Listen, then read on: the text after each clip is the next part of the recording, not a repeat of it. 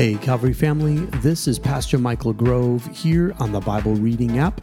Here we are, August the 2nd, in our Bible reading plan, and we have been going through the book of Judges. Now, just remember, all the things that happen in this book are not things that God necessarily wants to have happen. What we keep seeing in this book is the tear between good and evil, the Tov and Ra. God taking what is broken and making it good again so that it can be broken again. So as we read today, let's continue remembering that God's ultimate desire is to pull us away from evil, to separate us from the things that are broken by making us new.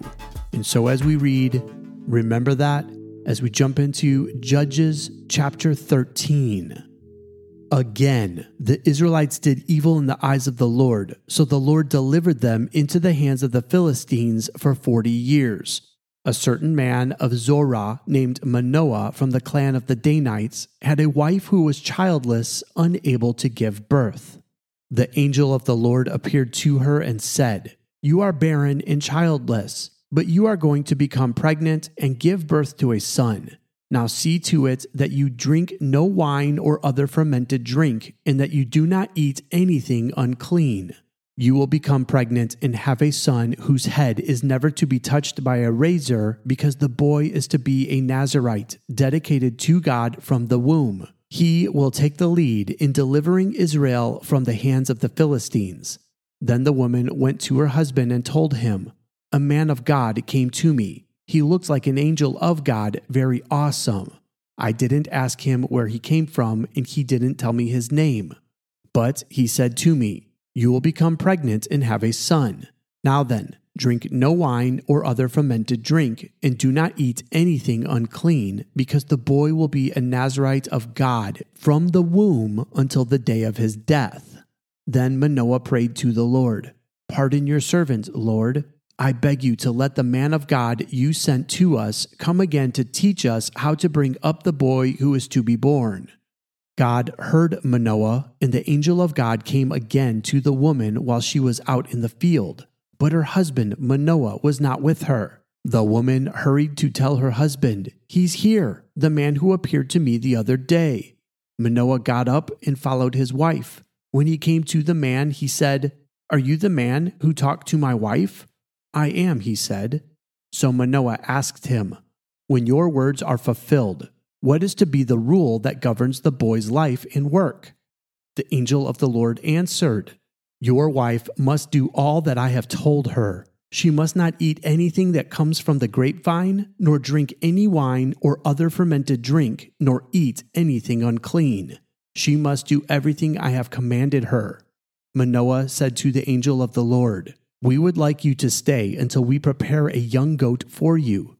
The angel of the Lord replied, 'Even though you detain me, I will not eat any of your food. But if you prepare a burnt offering, offer it to the Lord.' Manoah did not realize that it was the angel of the Lord. Then Manoah inquired of the angel of the Lord, 'What is your name, so that we may honor you when your word comes true?' He replied, 'Why do you ask my name? It is beyond understanding.' Then Manoah took a young goat together with the grain offering and sacrificed it on a rock to the Lord. And the Lord did an amazing thing while Manoah and his wife watched. As the flame blazed up from the altar toward heaven, the angel of the Lord ascended in the flame.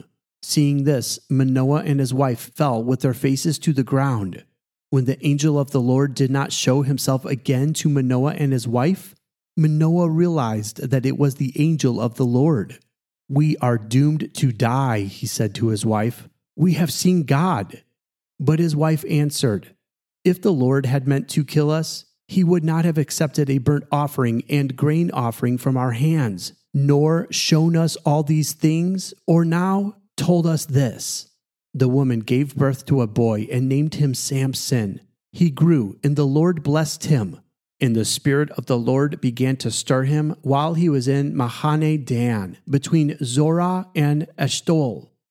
Judges chapter 14. Samson went down to Timnah and saw there a young Philistine woman. When he returned, he said to his father and mother, "I have seen a Philistine woman in Timnah. Now get her for me as my wife." His father and mother replied, "Isn't there an acceptable woman among your relatives or among all our people? Must you go to the uncircumcised Philistines to get a wife?" But Samson said to his father, "Get her for me. She's the right one for me."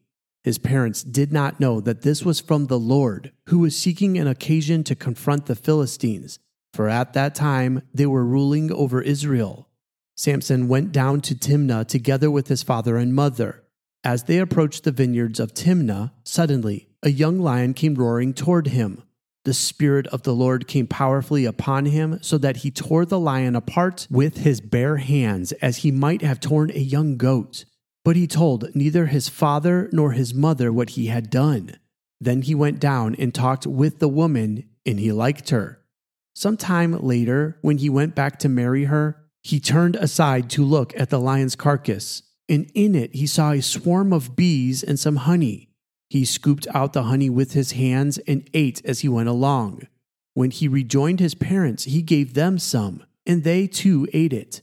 But he did not tell them that he had taken the honey from the lion's carcass.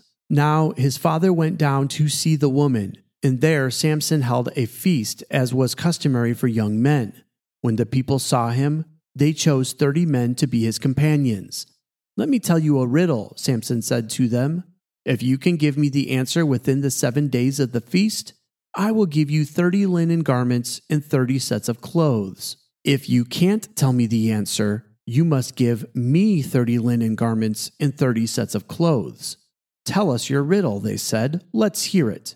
He replied, "Out of the eater, something to eat. Out of the strong, something sweet." For 3 days they could not give the answer. On the 4th day, they said to Samson's wife, "Coerce your husband into explaining the riddle for us, or we will burn you and your father's household to death. Did you invite us here to steal our property?" Then Samson's wife threw herself on him, sobbing, "You hate me. You don't really love me. You've given my people a riddle, but you haven't told me the answer." "I haven't even explained it to my father or mother," he replied. "So why should I explain it to you?" She cried the whole 7 days of the feast. So on the 7th day he finally told her, because she continued to press him. She in turn explained the riddle to her people. Before sunset on the 7th day, the men of the town said to him, "What is sweeter than honey? What is stronger than a lion?" Samson said to them, "If you had not plowed with my heifer, you would not have solved my riddle." Then the Spirit of the Lord came powerfully upon him. He went down to Ashkelon, struck down 30 of their men, stripped them of everything, and gave their clothes to those who had explained the riddle. Burning with anger, he returned to his father's home, and Samson's wife was given to one of his companions who had attended him at the feast. Judges chapter 15. Later on, at the time of wheat harvest, Samson took a young goat and went to visit his wife. He said, "I'm going to my wife's room," but her father would not let him go in. "I was so sure you hated her," he said, "that I gave her to your companion. Isn't her younger sister more attractive? Take her instead." Samson said to them, "This time I have a right to get even with the Philistines. I will really harm them." So he went out and caught 300 foxes and tied them tail to tail in pairs. He then fastened a torch to every pair of tails, lit the torches, and let the foxes loose in the standing grain of the Philistines. He burned up the shocks and standing grain together with the vineyards and olive groves. When the Philistines asked, "Who did this?" they were told, "Samson, the Timnite's son-in-law, because his wife was given to his companion." So the Philistines went up and burned her and her father to death. Samson said to them, "Since you've acted like this, I swear that I won't stop until I get my revenge on you." He attacked them viciously and slaughtered many of them. Then he went down and stayed in a cave in the rock of Edom. The Philistines went up and camped in Judah, spreading out near Lehi. The people of Judah asked, "Why have you come to fight us?" "We have come to take Samson prisoner," they answered, "to do to him as he did to us."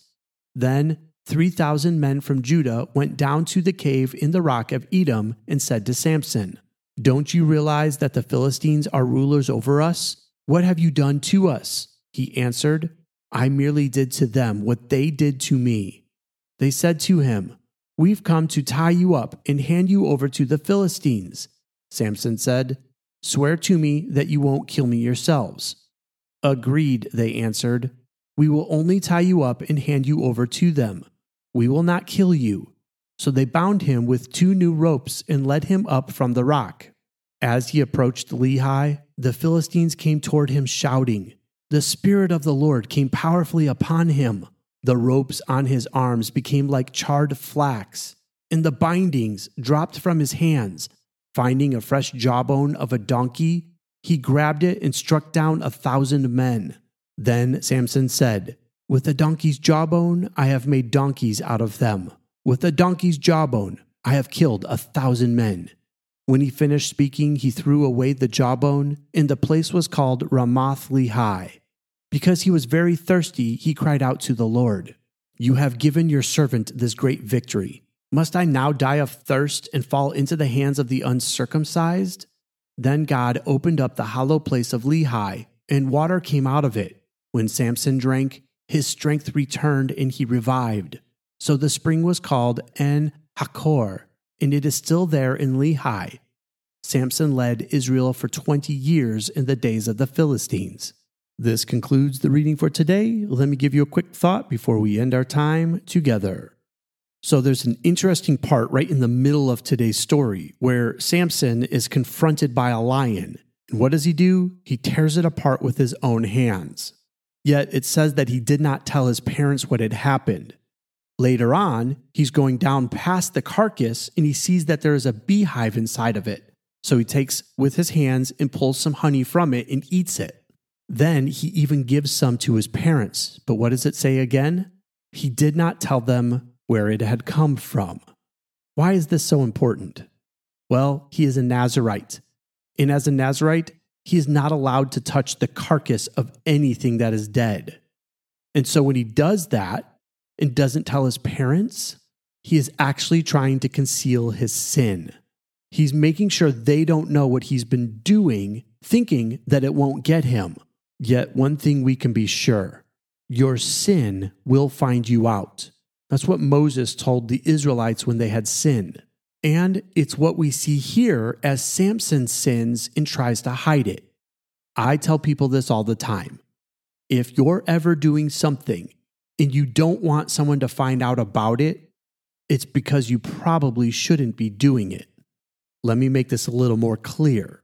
If you're ever talking about something and you hope nobody else hears you talk about it, if you're ever watching something and you're worried, looking over your shoulder, hoping nobody sees you watch it, if you are ever doing something and you're hoping that nobody sees you do it, chances are you feel that way because the Holy Spirit is convicting you and you know it's wrong. The only time something should be hidden is when it's a surprise for somebody that's a good thing. Like if you're throwing a surprise birthday party for a friend, if your roommate has a birthday and you want to surprise them and have people over and have a celebration without them knowing until they walk into it, or if it's your anniversary and you're doing something amazing for your wife, but you don't want her to know about it until the day of your anniversary. Those are great surprises, and go ahead and do those in secret and make them amazing. Anything else, though, outside of that type of celebration, when it's done in secret, it's probably because it's wrong. Now, obviously, if you're trying to bless somebody and you don't want them to know it was from you, that's different. I'm talking about the things you're doing, you're watching, you're listening to, and you don't want anybody to know that's what you're doing. Then you probably shouldn't do it. And here's the problem with hidden sin. It eats away at our integrity all day long. See, this is what I say. Compromise eats integrity all day long. But accountability blocks compromise every single time. If you want to live right and keep from doing what you shouldn't do, stop hiding things in the dark. Stop trying to get away with your sin. Allow somebody to be the accountability who holds you true to what God wants you to do. Samson refused to tell his parents what was happening because they were his direct line of accountability. So he hid it from them and tried to do what was wrong, even though he shouldn't. Eventually, this will lead to the end of Samson. So don't hide your sin. Don't do things that you know you don't want other people to know about, because that means you're doing something that will lead you down a road of destruction. So find some accountability and bring all things into the light. That's all the time we have for today. I love you, and God bless.